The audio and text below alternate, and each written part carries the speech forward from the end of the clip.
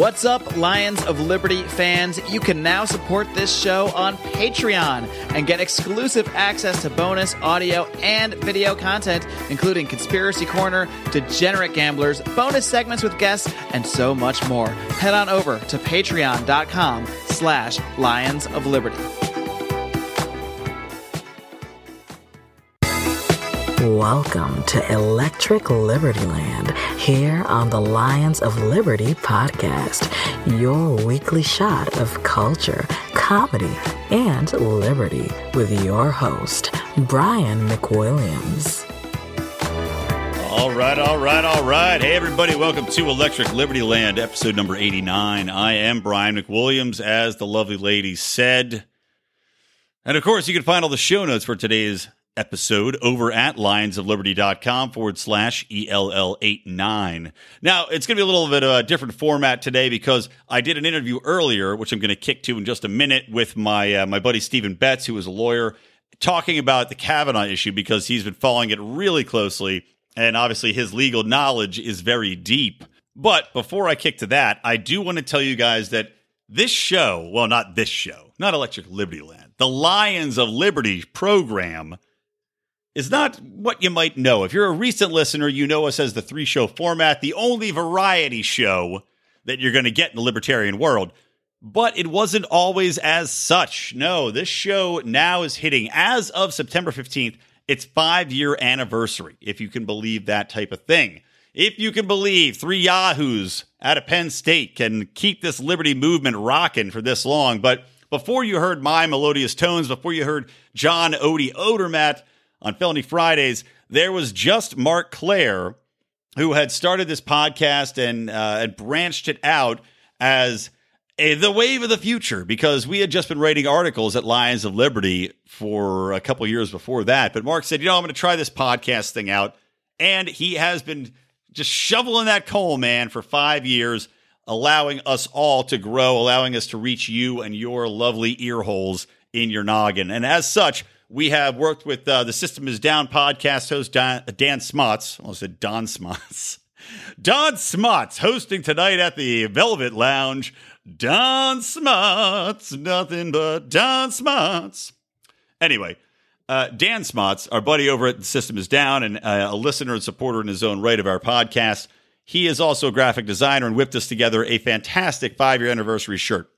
And we're going to be giving that shirt away free to anybody that signs up as a thank you, as a gift to our listeners. Anybody that signs up as of even a $5 level as a patron for our show, we will send you that 5-year anniversary shirt, which is pretty awesome. And don't worry, guys, if you're already a patron of ours, we're not going to leave you out in our cold. You guys are our gold children. You're our bread and butter, man. We make our beds out of you, and we lie in you and snuggle close to all of you guys. So we have a very special discount code we're going to be sending through for all the merch, and you'll get that in your Patreon inbox. So make sure you check that out. We'll be sending that any moment. Okay, let's kick into this show. So like I said, I'm going to cut to Steven. Then I'm going to come back and talk a little bit about everything else going on. And there's a shit ton, getting into this whole cop in Dallas that goes into an apartment and shoots a guy because she thinks it's her apartment. Talk about that. Talk about U.S. News and World Report has redefined the way they rank colleges now to make sure that social fucking justice is involved. So that's sweet and lovely. And a couple other topics as well. So we'll kick into those in just a minute. But before we do, let's start some Kavanaugh with my buddy Steven.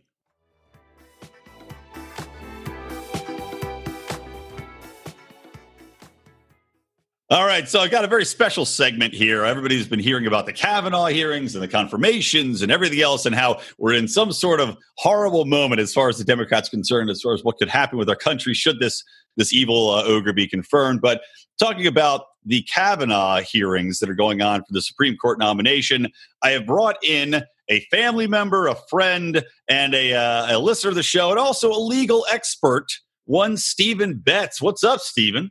Good morning. Happy to be here. Thanks for having me on. Oh, thank you for coming on. Yeah, we're doing this, a special segment in the morning before Steven has to jet off to his lawyering work.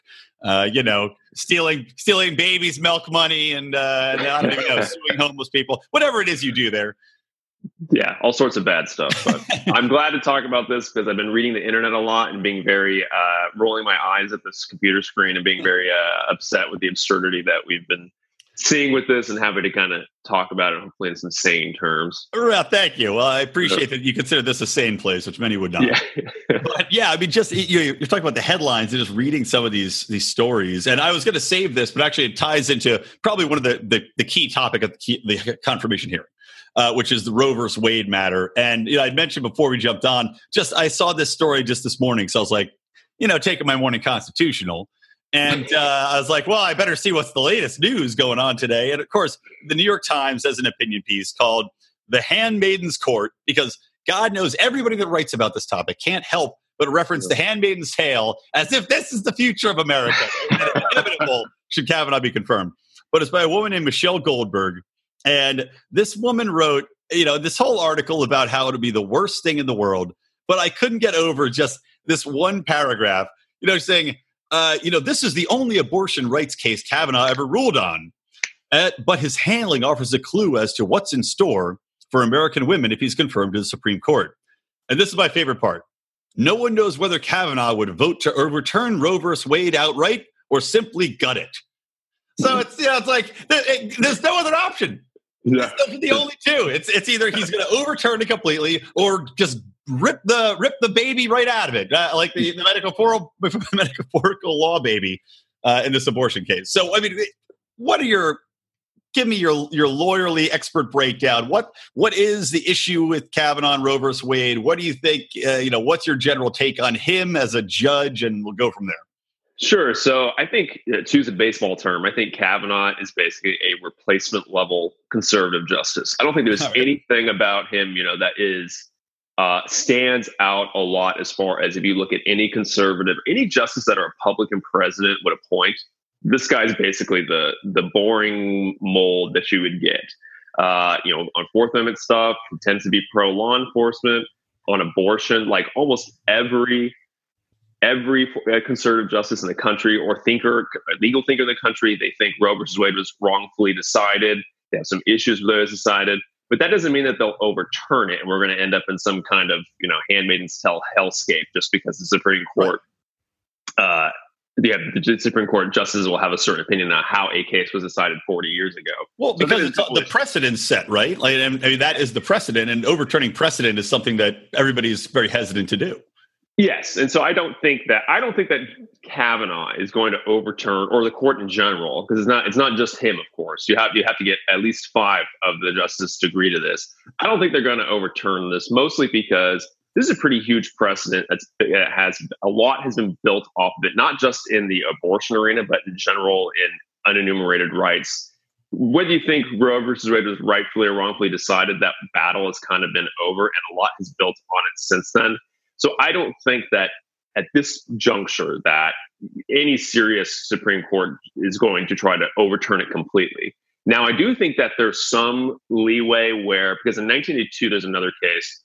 So the called Casey versus Planned Parenthood. In that case, I'm sure everybody kind of heard about it a little bit, but just briefly, in 92, everybody thought Roe versus Wade was going to overturn. Well, it didn't. The Supreme Court saved it with some conservative defactors who went over to the kind of decided to uphold it, but they changed the test. And basically, Roe had this weird trimester framework that basically said that as the pregnancy went along, the state had more interest in restricting abortion. And what they kind of did is they kind of turned around and basically said, no, we're trimester framework. What we're going to do is before viability, if the state cannot pass laws that put an undue burden on a woman's right to have a pregnancy. So that kind of leaves up a lot of leeway for what is an undue burden. So since the 90s, a lot of the litigation surrounds this issue. So, that's when you hear cases like, parental consent forms, husband consent forms, requirements in abortion clinics, all these kind of issues.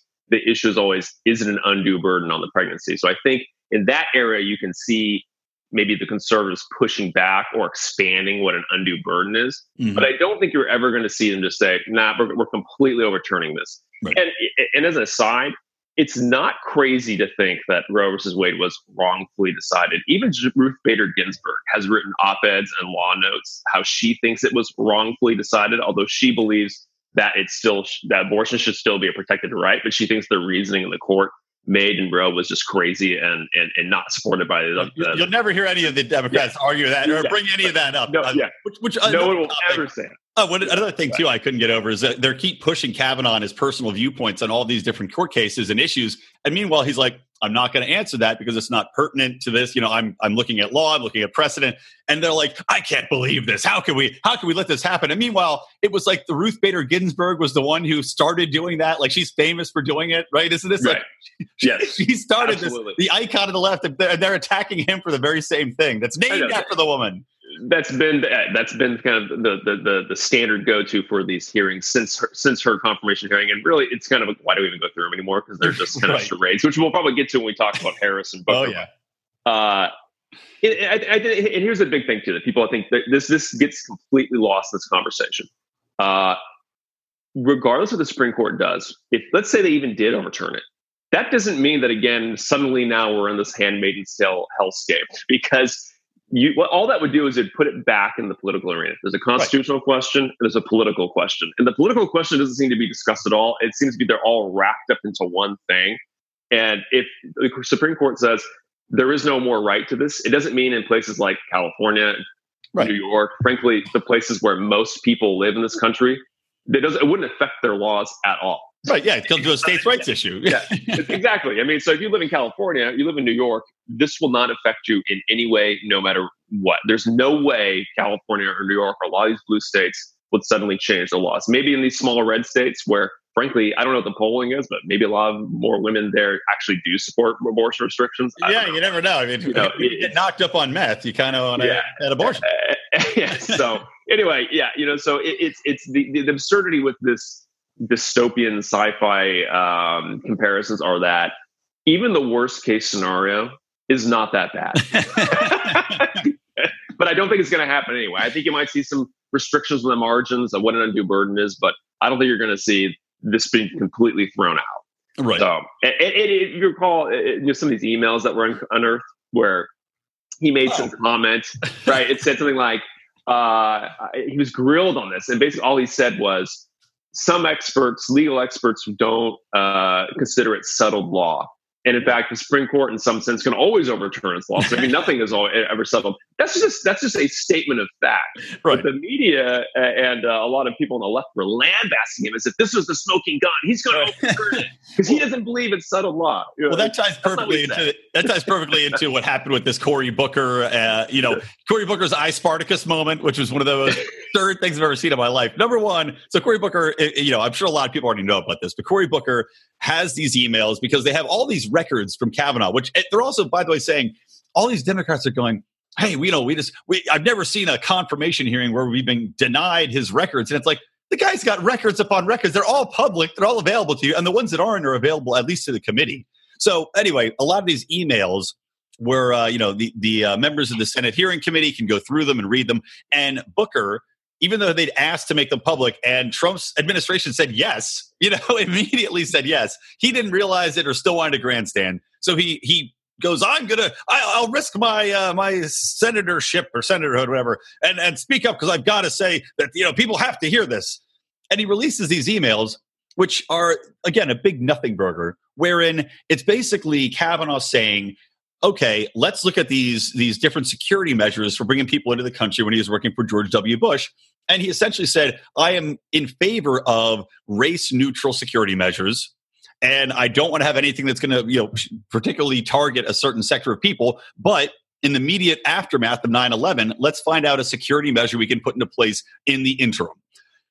Doesn't seem racist in any way to me. It seems like somebody trying to deal with a situation where we were just attacked, where we're trying to figure out what to do in the week aftermath to try to stop any more attacks, and saying, and by the way, let's not put anything into place that's going to be especially racist. But Cory Booker's holding this up as if it's, like you're saying, the smoking gun to categorize this man as a horrible racist. And it's absurd. It was stunning. I felt like, so I rewatched the American version of The Office over the past 3 months. Mm-hmm. And there's like a camera thing, when someone does something awkward and then the camera will zoom into someone in the background who's like staring at the camera and will shake their head. And I felt when I watched that, that's how I felt. I felt like the camera was zooming into my face. I'm in the background. It's so cringy and awkward. Because it proves the opposite point he was trying to make, that Kavanaugh is not racially profiling. And in fact, he was encouraging the government not to do that. And then the whole idea that he's Spartacus and he's risking his career because he's releasing something that's classified, but it was declassified the night before, and he knew that. I mean, this was something like, I feel like in this digital age with our media, that politicians will say things and they just will hope it will become into like an AJ plus video. And no one will actually read the story. And that's what does happen, though. It's like, that's when you see all these people on Twitter. Oh, Cory Booker pwned Kavanaugh. Or like, Cory Book at me, which is what we should refer to him as. Yeah. Exactly, man. It's like, because people just read the headlines and then they move along. And I did see a lot of headlines.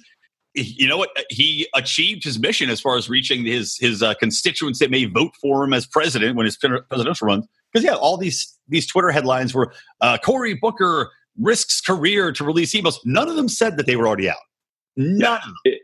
It's really stunning, and I don't know, it's the hubris and the narcissism to call himself Spartacus. Dude, I know. Seriously. Like, get the fuck out of here, man. And I remember who it was. I think the Republican, is it Grassley, who was sitting there and he said, "Okay, how many times are you going to tell us that?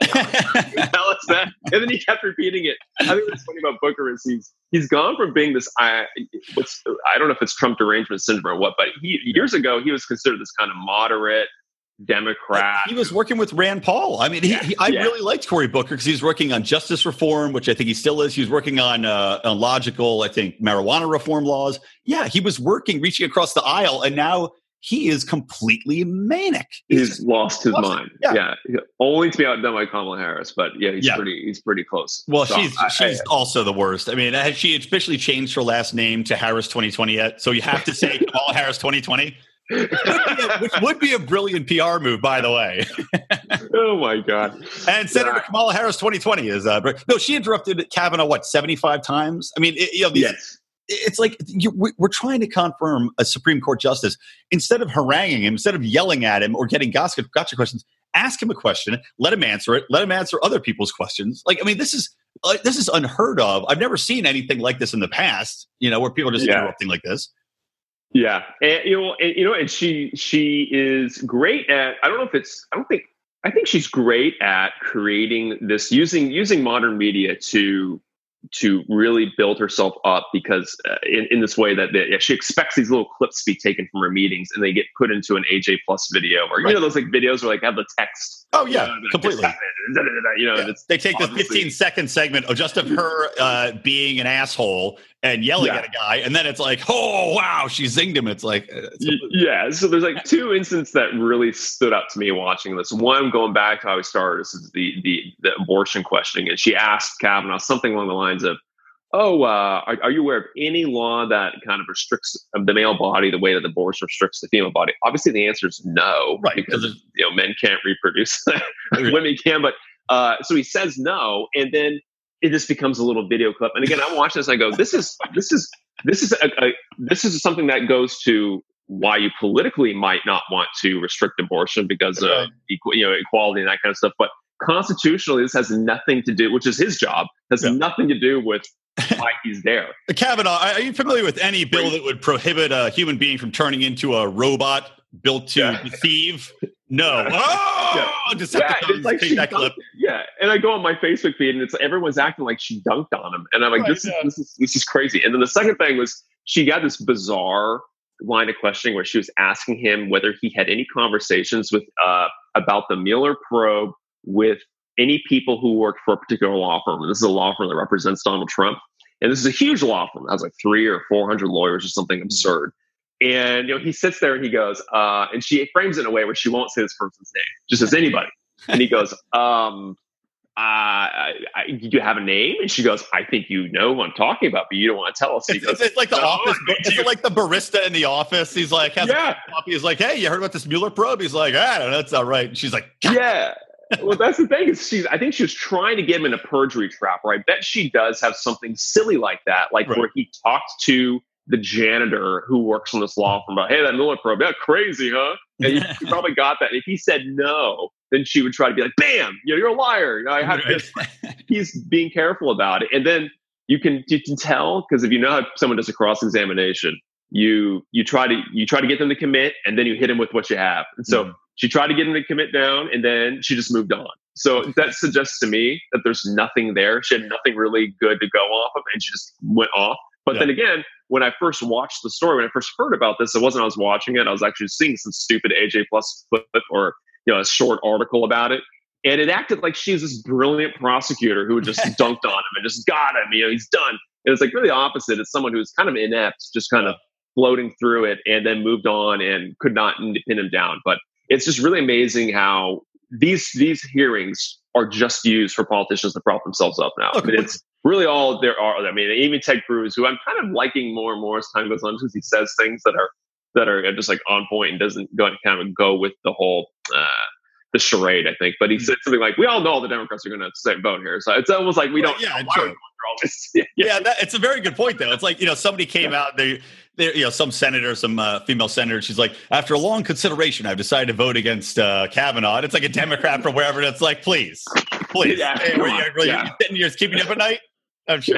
No. It's like when they put out that, what was it? God, some organization put out a press release, and it was, they didn't fill in the name of the actual judge in the press release. When it was like, whenever Trump announced Kavanaugh's nomination, they rushed to put out this press release saying that they opposed the nomination, but there was literally we oppose the nomination of, it was like XXXXX. So they'd written a press release opposing the nomination before he even announced it. So it was like, it was a little disingenuous. So I know, that kind of goes to what's the game plan for if you're the Democratic Party? Because like I said before, Kavanaugh's just a replacement level judge, a conservative judge. He's like I said, pro law enforcement when it comes to the Fourth Amendment. He's skeptical of abortion decision making and probably will try to restrict it as it goes on, but not going to overturn. Well, he's pro NSA spying, or I guess that's one thing I want to talk about is we're cracking on the more idiotic oppositions from the Democratic side of things, but there are some legitimate concerns about him. Like you mentioned, unenumerated rights. He's not answered many questions on that, and he seems to be pretty bad on that topic. And also about the NSA domestic spying issues, he sided with the government, saying that the Fourth Amendment wasn't infringed upon with any of this domestic spying, which is a huge concern to me. Yeah. So I guess there's two, from a libertarian perspective. I guess there's two areas that give cause for concern on the NSA issue. Just for people who may not be familiar with it, there was a case a couple of years ago where right when that story broke, and one of the first lawsuits was made in his circuit. He was a circuit judge there, and he ruled that the data collection, I think it's PRISM. I'm sure someone's going to send you a comment because I don't really remember exactly which one. Well, there were like seven of them in the architecture, so who knows which one it was. Yeah, I can never really get it straight. But basically the metadata collection thing was proper under the Fourth Amendment, and so he upheld it.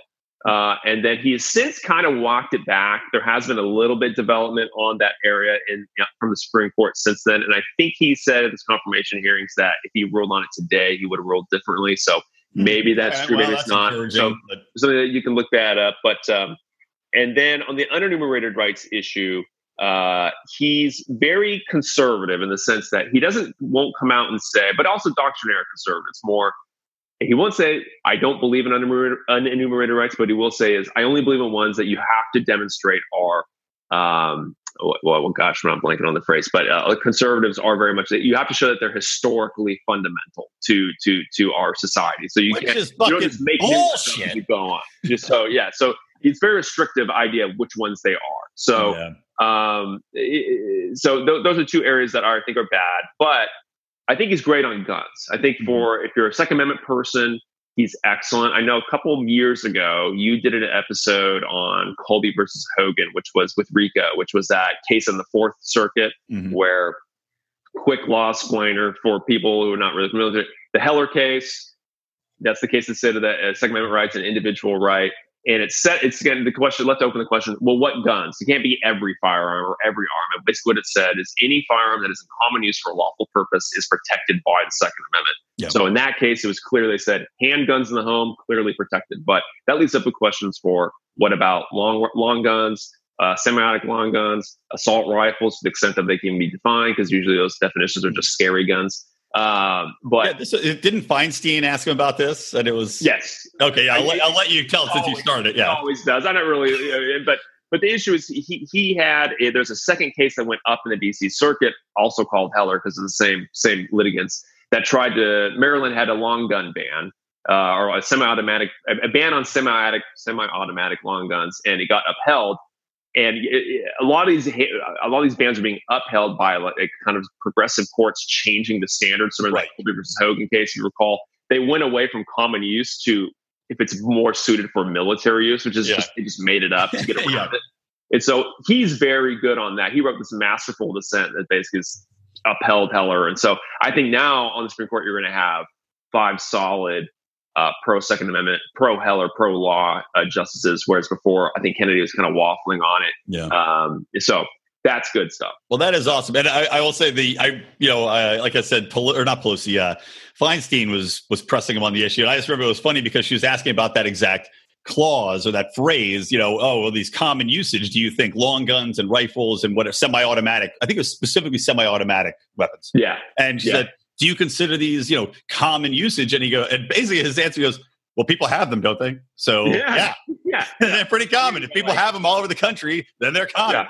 I mean, what do you want to argue about? Yeah, so which is kind of funny when you juxtapose, the abortion, the freak out about the abortion and just the law, an approach from law, the freak out about the abortion.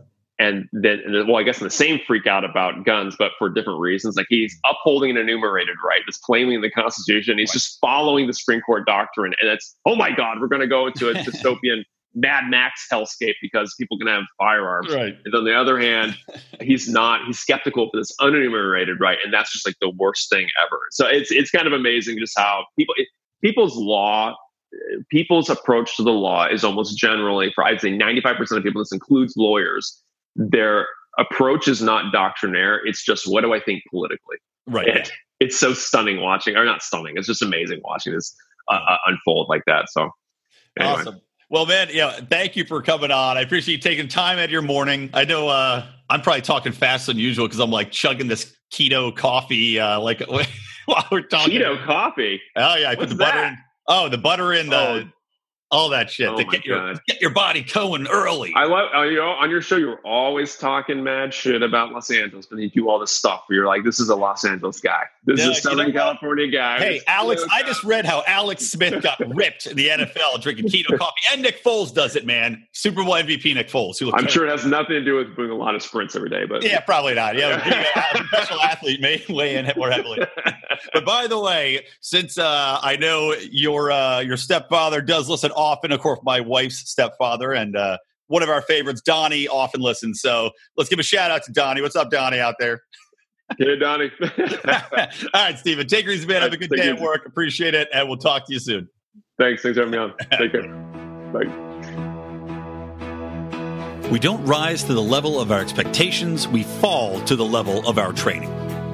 Those epic words from Archilochus can sum up your ability to succeed or fail in business. I want to recommend Conversation Mat Time to our listeners as a way to hone your one-on-one conversation skills in a role-playing session that can help take you to the next level. During 25-minute sessions, you'll work through the best way to approach that raise, that interview, or that relationship with a practiced professional that will provide the confidence and experience you need to get paid what you're worth or take that interpersonal risk you've never been able to conquer. Just like in jiu-jitsu, the difference between a novice and a black belt is mat time. Train to win. Visit conversationmattime.com and take advantage of a free 15-minute consultation just for listeners of this show. All right, welcome back to Electric Libertyland, episode number 89. Again, reminder, you can find all the show notes at lionsofliberty.com/ELL89. Now, as we roll back into the show, I'm recording this on 9/11, which means I have been inundated all day by hashtags on Twitter, by videos on Facebook, by all of these people, saying, oh, we will never forget, we shall never forget, would never forget. And I don't want to come across as saying as though I don't feel bad for the people that died. Of course I do. Of course I feel incredibly terrible for the families of the first responders and the first responders themselves in that day, the people that died in this horrible act of terrorism, which, I'm not even going to get into it on this show, the blowback issue that American actions brought this on its own citizens. I just want to focus on what this is a tool for, because I talked about this the year before, and I want to just reiterate it again here today with full respect for all the people that died. And really, that's even more so. I mean, we talk about this, the people that died, like all of this, we shall never forget stuff is supposed to be to remember those people. Now, granted, it was 3,500, something along those lines, right? Plus all the additional first responders and the people that have died afterwards from the effects of the attack, from smoke inhalation, from asbestos, and whatever else from the towers. It's supposed to be remembering those people, right? But what happens is that their memory is now bastardized. It's now being used as a tool by the government, used as a tool by the state, by the media that backs the state, the war machine itself, to continue to propagate the war on terror, to continue to keep us in this riled up state of we must do anything to protect our borders. We must do anything to stop this war on terror, which, by the way, since that day hasn't done jack fucking shit, because that was a one-off fluke that was, as I said, caused by American aggression for the last 50 years in the Middle East. But I see this, and it just reminds me of like all of this, ESPN designating an entire day to just programming on 9/11 and showing George W. Bush smirking around in the fucking bowels of Yankee Stadium after it happened.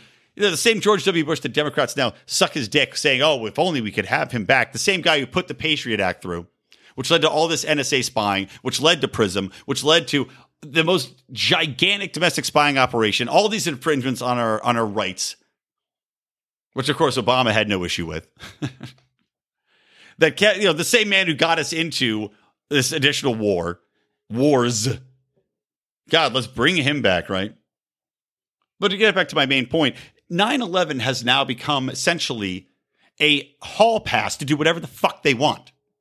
When it comes to the war on terror, they have to continuously remind us this thing happened this one time 17 years ago.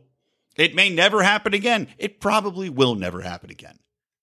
But we have to keep reminding people. It's like in 1984, the Daily Hate, except it's yearly. Once a year, we have our yearly hate. Remember this happened. Oh my God, it was horrible. It was tragic. And it was. It was.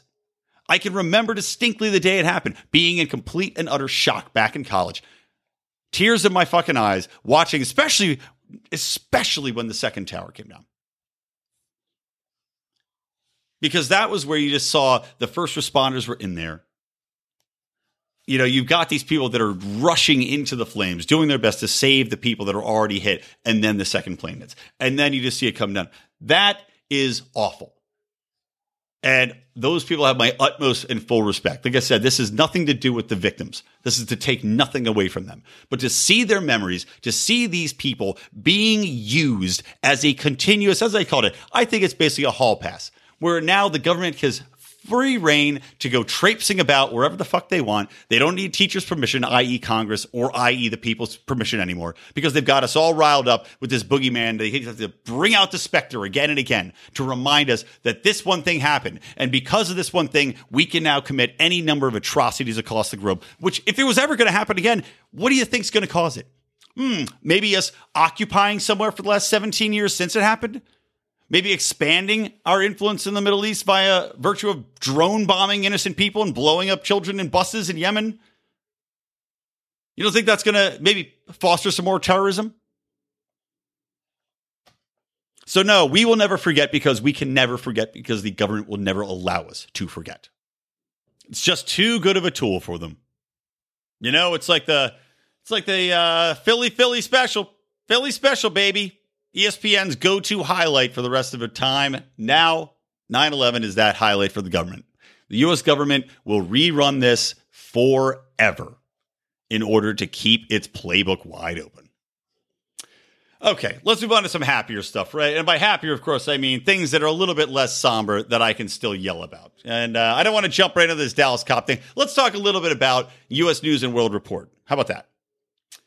And I'm just going to crack through these guys because there's a lot of things to go through here. And, hey, we all got places to be. But U.S. News and World Report is renowned because they put out their rankings of all the colleges, right, every year. And colleges depend and build entire marketing and advertising campaigns about this. They can depend on their admissions going up if they're listed in those higher rankings. And for the longest time, it was primarily these private schools, elite private schools, which were known for the utmost levels of education, incredibly difficult to get into. the Harvards, the Yales, even though they are, of course, racist in their basically going against Asians, as we've talked about on the show before. I don't know if you call it racism. Let's just say they're selective in a certain way, going against Asians as a population segment when they're going through their admission processes. But anyway, private institutions for the most part, or very prestigious elite places, difficult to get into, and that was that. Well, they decide they have to change the way that they do things now, because this is a brand new world, my friends, wherein actual results, actual standards don't matter worth a flying fuck. So what has U.S. News World Report done? Well, they've revamped their rankings in order to take in how many people are graduating from those schools that are taken from disadvantaged communities, or that are coming up from poverty, or that are coming up from any number of different qualifications as far as underrepresented minorities / underprivileged communities. That's one issue. But wait, there's more. Not only is it about not just taking in people that are wealthy and or can get scholarships to make up the cost difference and yada, yada, yada, because they've earned their place in this prestigious university. Not only is it not about that, but no, it's also about diversity, of course. Do you have a diverse number of people in your college? Are you taking in people that may or may not actually deserve to be there because they're of a different race or color that's underrepresented in your college historically? Well, guess what? Now that's part of it too. So if these colleges want to do that on their own, fine. God bless you. But where this becomes a big issue is that you've got obviously left-leaning U.S. News and World Report now taking this into their weighting as far as we're not talking about weighing places like, hey, what would be a nice place to go to school? Oh, this would be nice because you know why it's nice? Because they let in people from lower class neighborhoods and they make an effort to try to give everybody a chance. Isn't that sweet? Isn't that adorable? Isn't that a nice social thing to do? Well, what they're supposed to be about is telling you where to go to fucking school to get an actual good education. Right? Isn't that what these were founded for? Isn't that the purpose of these rankings? To tell people where to go to get the best education? So what the fuck does having a diverse population of children have to do there? What the fuck does taking in people from underprivileged communities or people that don't have the economic wherewithal or the grades, by the way, to necessarily get scholarships to get into these schools, what the fuck sense does it make to say we're not going to take into account our rankings letting in lower quality students? And here's what happens accordingly, by the way, guys. Do you know what happens when you take in lower quality students? Well, what ends up happening is that they can't actually make the grades because they're not smart enough. They haven't earned it. They don't deserve to be there. And they're not giving a free ride to these kids to say, we need to balance out these quotas. So what ends up happening is that they have to lower the educational standards because the school doesn't want to see people graduating with C's and B's. Nope, that doesn't look good for U.S. News World Report. That doesn't look good to a prospective employer. When their employment rates come out, their placement rates. So what are they going to do? Oh, gee, do you think they're going to fucking dumb down the curriculum so that their grade rates stay the exact same? Because it certainly seems like something that they would do to me. And it certainly seems like something that they have done, by the way. Historically, this is what happens. You see this when kids like Penn State. I'll use that as an example. We all went to Penn State. They have many, many branch campuses, right? The way it works, if you're not smart enough, if you're not, your grades aren't good enough, whatever it is, you can't get into the main campus, which is where I went and we all went, right? If you can't get into the main campus, you go to a branch campus. Now, I'm not saying everybody that goes to these branch campuses is stupid or can't do it. Sometimes you're distracted. Sometimes whatever. I don't know. You took a year off. But you got to go prove your mettle at these branch campuses. But what ended up happening was that kids from the branch campuses started getting pushed into the main university anyway. And they would have straight A's at the branch campuses. Then they get to main campus and they put up C's. Why? Because there's a different fucking educational standard there. And it's there for a goddamn good reason. And it royally pissed me off when they started doing it. Because I'm saying, you're now degrading my education. You're making my degree worth less. And if I was an alumni at any number of these places that was seeing this new U.S. News and World Report come out or seeing my college take part in these kind of things on a grand scale in order to now be included in these rankings, because schools will go out of their way to make sure they're in these rankings. So they are going to now, they're basically being forced by the media to change the way that they are hosting education at their universities. So if I'm an alumni seeing somebody go through, jumping through hoops to get all these kids in that shouldn't fucking be there, just to appease U.S. News and World Report and some social justice bullshit agenda, I'm going to be pretty goddamn pissed off. Because it's making my degree worth less. So this is just, again, social justice horseshit gone wrong. Defeating the purpose. I mean, what good is education if it's now subjective depending on your social fucking justice warrior values? Just idiotic. Okay, let's get around to this Dallas cop story, huh? I think most of you already know, for the most part, what happened here. There was a police officer in Dallas. It was a woman who basically came into her apartment, or what she thought was her apartment. This woman named Amber Geyer says she walked into what she thought was her apartment. Turns out she got off on the wrong floor, parked on the wrong floor after working 15 hours, walks in, tries her key, the door is ajar, pushes open the door, and sees a guy in her apartment, a black man from St. Lucie. Then she says she shot this man named Botham Jean after he ignored her, quote-unquote, verbal commands. Now, I don't know exactly what those verbal commands are, but they're probably along the lines of, oh shit, get down on the ground. Who are you? Get down. What are you doing in my apartment? So she's walking, this guy's probably sitting on his couch. She busts into his apartment, pulls her gun out, and I don't even know if she was in her uniform or not. The reports I have read are not saying whether or not she was in her police office uniform. She might have gone home. She might have gone back to the station, changed out of her uniform, changed into some street clothes. She probably did, actually, and then went home, took a shower, whatever else, in the locker room. But this woman, so she says here's the exact report wording, by the way.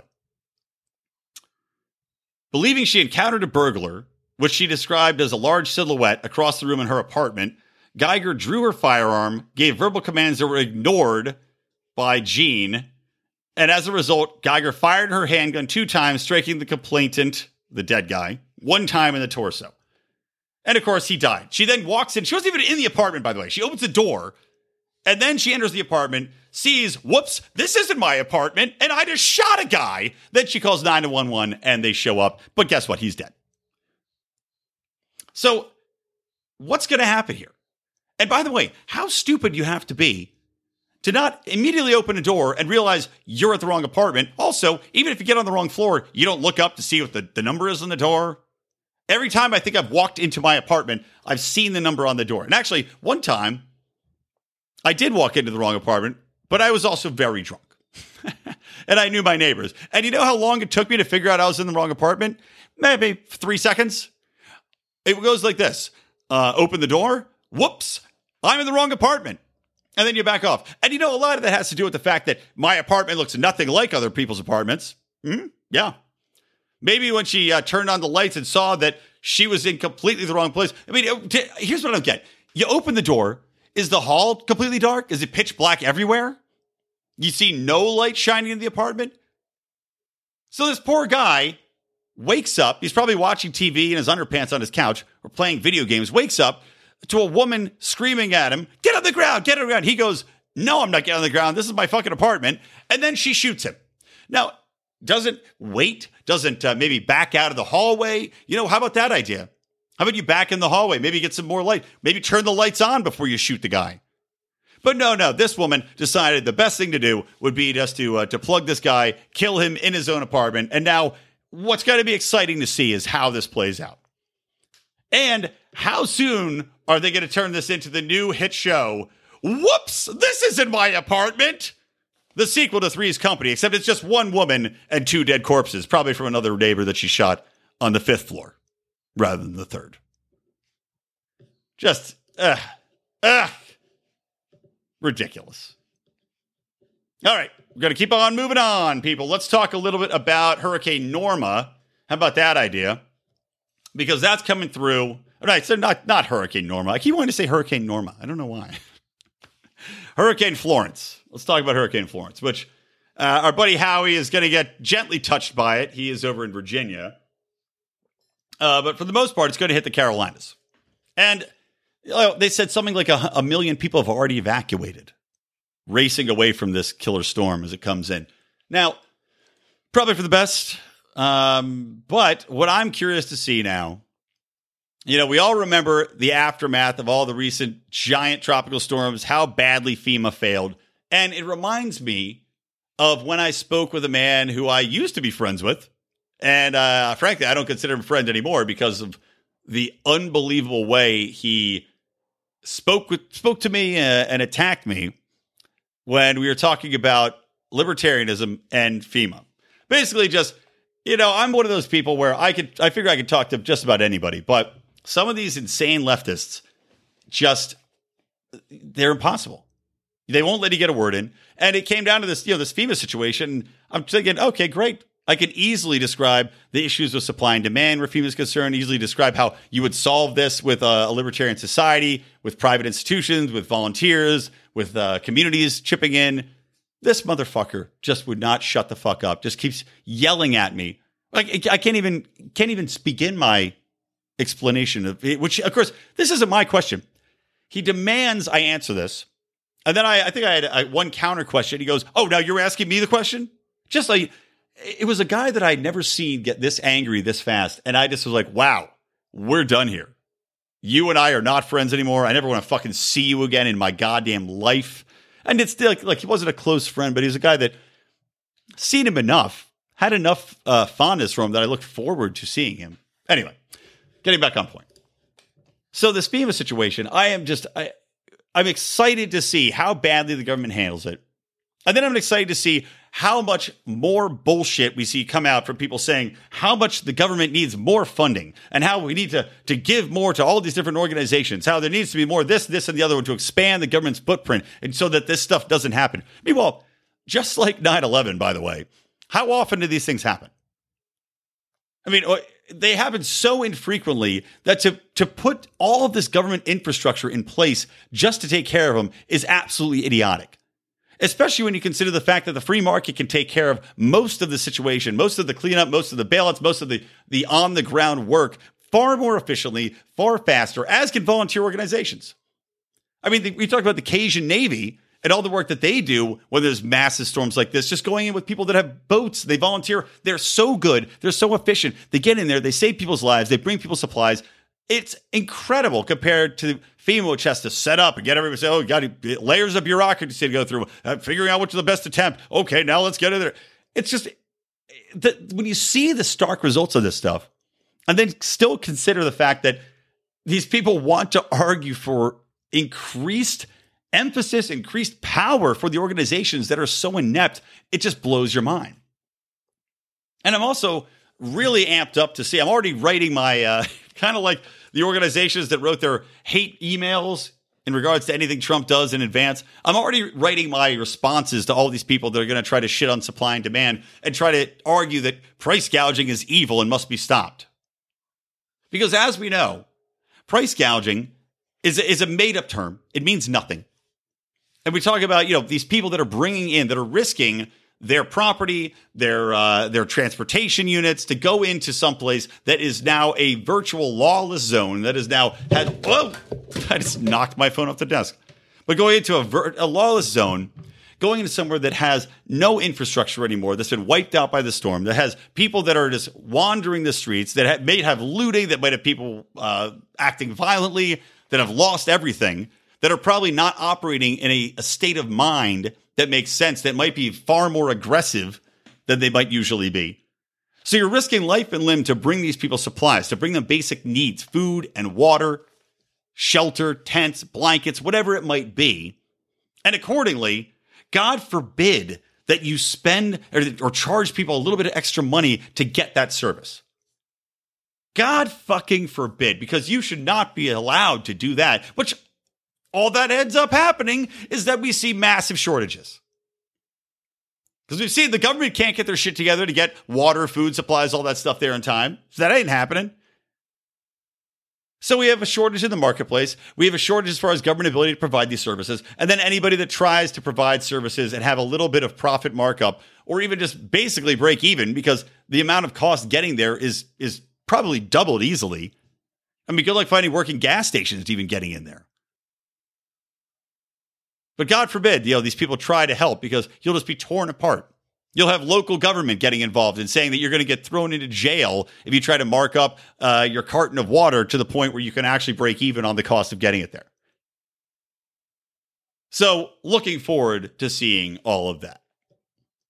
Okay, last thing in this episode. Like I said, I'm going fast because I'm recording this later. I met up with Mark and had a little happy hour Taco Tuesday. So extra time pressure put upon me here, guys. But one thing I want to wrap up with is that they are actually making a show called Law and Order Hate Crimes, which is kind of funny considering their earlier topic of this Dallas police officer, white Dallas cop shooting a black man unarmed in his own apartment. Is that not a hate crime? Because I'm sure it would be categorized as such if it was just some random black guy getting shot by any other white woman who happened to walk into an apartment. Oh, my God. That's a hate crime.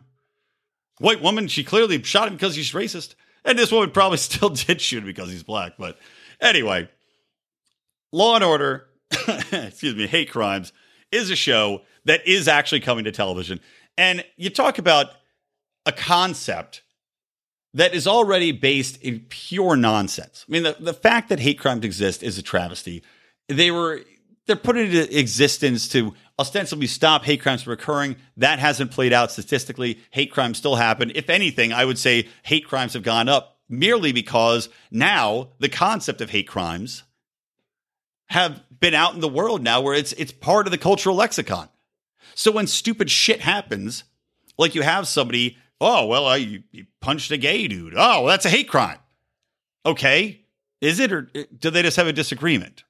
Were they just drunk? Did one of them bump into one another? I mean, who the fuck knows?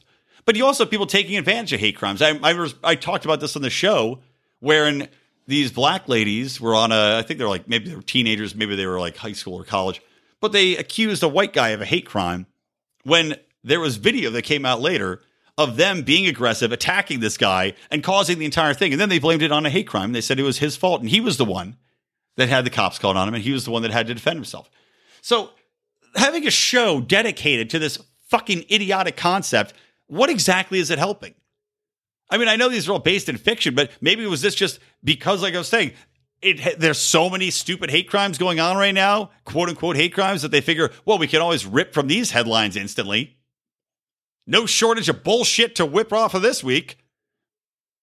I mean, is that why? Because I can't think that it has to be something that they just have to cover. I mean, unless this is something more like the showrunner's an anti-Trump guy. He's going to just keep doing anti-Muslim stories and say, this is all due to rhetoric coming from the president. Which, by the way, mark your calendars. I'm sure that's coming very soon, whenever this show comes to air. We're saying that it's, caused by race divisions because of Donald Trump doing whatever, which I don't even know what they could blame it on. I mean, the black community is doing great. The unemployment rate, the Hispanic community is doing well. I don't know what. I just don't know what. But the more you talk about differences in race, the more you talk about hate crimes, the more that they're going to get reported. I talked about this on a couple different shows before, but when you start just putting the concept into people's minds that they're supposed to be on their, walking on eggshells when they come in contact with other people, that's when you get people looking for reasons to say, oh, this is due to racism, this is due to whatever else. I mean, look, I'm more conscious now in my life at going to be 39 in December, walking up to somebody that's of a different color than I am, than I ever have been in my entire life. And it's not because I'm racist. It's because now there's so much fucking emphasis put on, you have to be proper and you don't want to offend anybody. That now when I'm walking up to somebody, when I'm walking down the street, I'm like, well, I hope I don't look at this guy in a way that's going to be considered racist. God forbid, I better make sure that I make eye contact at the right time. Now, again, if he's a black man in his younger ages, I want to make sure that I make eye contact, but I don't want to make it too soon or look like I'm sizing us up, like I think he's gonna try to rob me. And I don't want to make it too late or it'll look like I didn't want to look him in the eye because he's black. When do you do it? When do you do it? Now, granted, I'm exaggerating, but you don't think that this shit goes through people's minds all the time now? On both sides of the fence, most likely, but still, you're pushing the race divide farther apart because you're putting in people's minds that they have to act a certain way, and they're so self-conscious about fucking acting that way that they're always going to come across as awkward. And when you come across as awkward, then black people or Hispanics or Asians, whatever else, are going to say, I don't know, it's weird. These white people are acting awkward around me. There's a bunch of goddamn racists in this neighborhood. Meanwhile, it's probably that these people are so not racist, they're losing their fucking minds trying to keep up. And goddamn Law and Order, show I already fucking hate anyway, hate crimes, is not going to do much to help. All right, guys, that's going to wrap up this edition of Lions of Liberty and Electric Libertyland. Again, please do become a patron. You will get that free, awesome t-shirt. Oh, just for as little as $5 a month, baby. And it is good looking like me. And, of course, a reminder to enjoy all of our other shows. Mark Claire, the leading flagship, 5 years in the making on Mondays. John Odermatt on Felony Fridays. Of course, me every Wednesday right here, licking your earlobes with Liberty. That needs to be on a t-shirt. Licking earlobes for Liberty, baby. All right, guys, that's going to do it. From me, Brian McWilliams, from the Lions of Liberty, from Electric Liberty Land. Always stay plugged into Liberty.